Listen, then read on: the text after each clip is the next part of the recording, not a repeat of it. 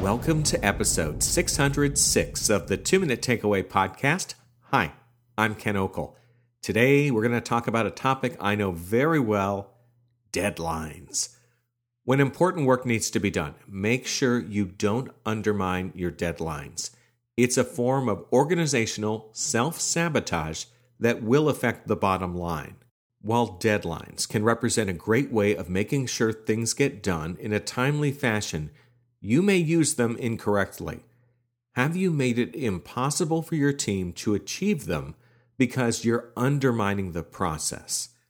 As I mentioned, I know deadlines, having spent more than a decade in TV news. In this world, deadlines are absolute. If your story is supposed to lead the 5 p.m. news, then it has to be the lead report. In order to meet this deadline, you would have to make lots of little adjustments. You had a plan, and you were in control of its implementation. For instance, if I had 1 hour to gather interviews, write a script, have that script edited, and then present the story in a live report, then I knew I did not want to spend 30 minutes asking questions to the interview subjects. That would give too much time to one phase of the project. Overall, you had a clear mission, and you understood how you needed to invest your limited time. While you may not face the fast-approaching challenges of a newsroom, these tips may help make sure you don't undermine your deadlines. First off, stop adding things. Imagine you've been given a deadline of 3 weeks to walk 20 miles. You'd calculate how to tackle the trip. For instance, you could try to do it with 2 days of walking 10 miles each day. You know this much walking will take a lot of time, so you won't be able to do much else.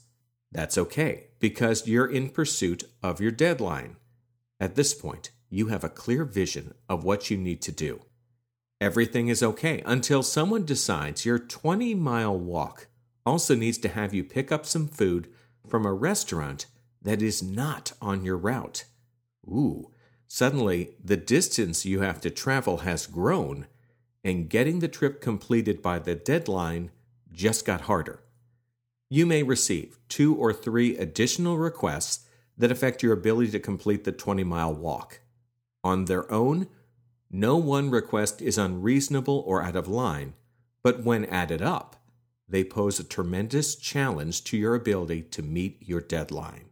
As a result, a task you thought was possible has become a lot more complicated, and you may not be able to complete it. Next, you don't understand time.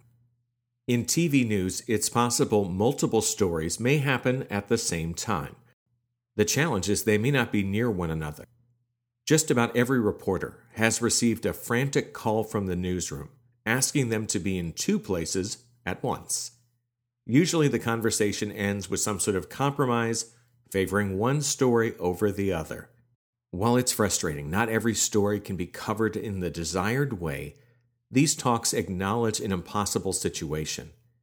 In your workplace, are people given extremely challenging workloads that may be impossible to complete? Often, the people assigning the tasks may not understand how long it takes to do them, and certain things just can't be done faster.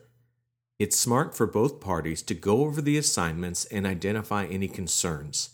This way, changes can be made early. Wait too long? Well, the deadline will be missed and nothing can be done about it. Finally, deadlines are seen as flexible. As a leader, have you gotten in the habit of pushing back deadlines? Sometimes this may be unavoidable, but it can also undermine the urgency to get the job done. Make sure you communicate when the work needs to be done and why it needs to be completed by that time. This understanding can help employees adjust their schedules and priorities accordingly. If you train people to think you'll always give them more time, you will undermine your deadlines. Would you like to bring me to your next meeting? Find out more about my speaking presentations and watch some clips of me in action at my website, kenokel.com. While there, you can also listen to other episodes of my podcast and Sign up for my new 3-part course that's all about helping you improve your performance on the job, all at kenokel.com. I'm Ken Okel.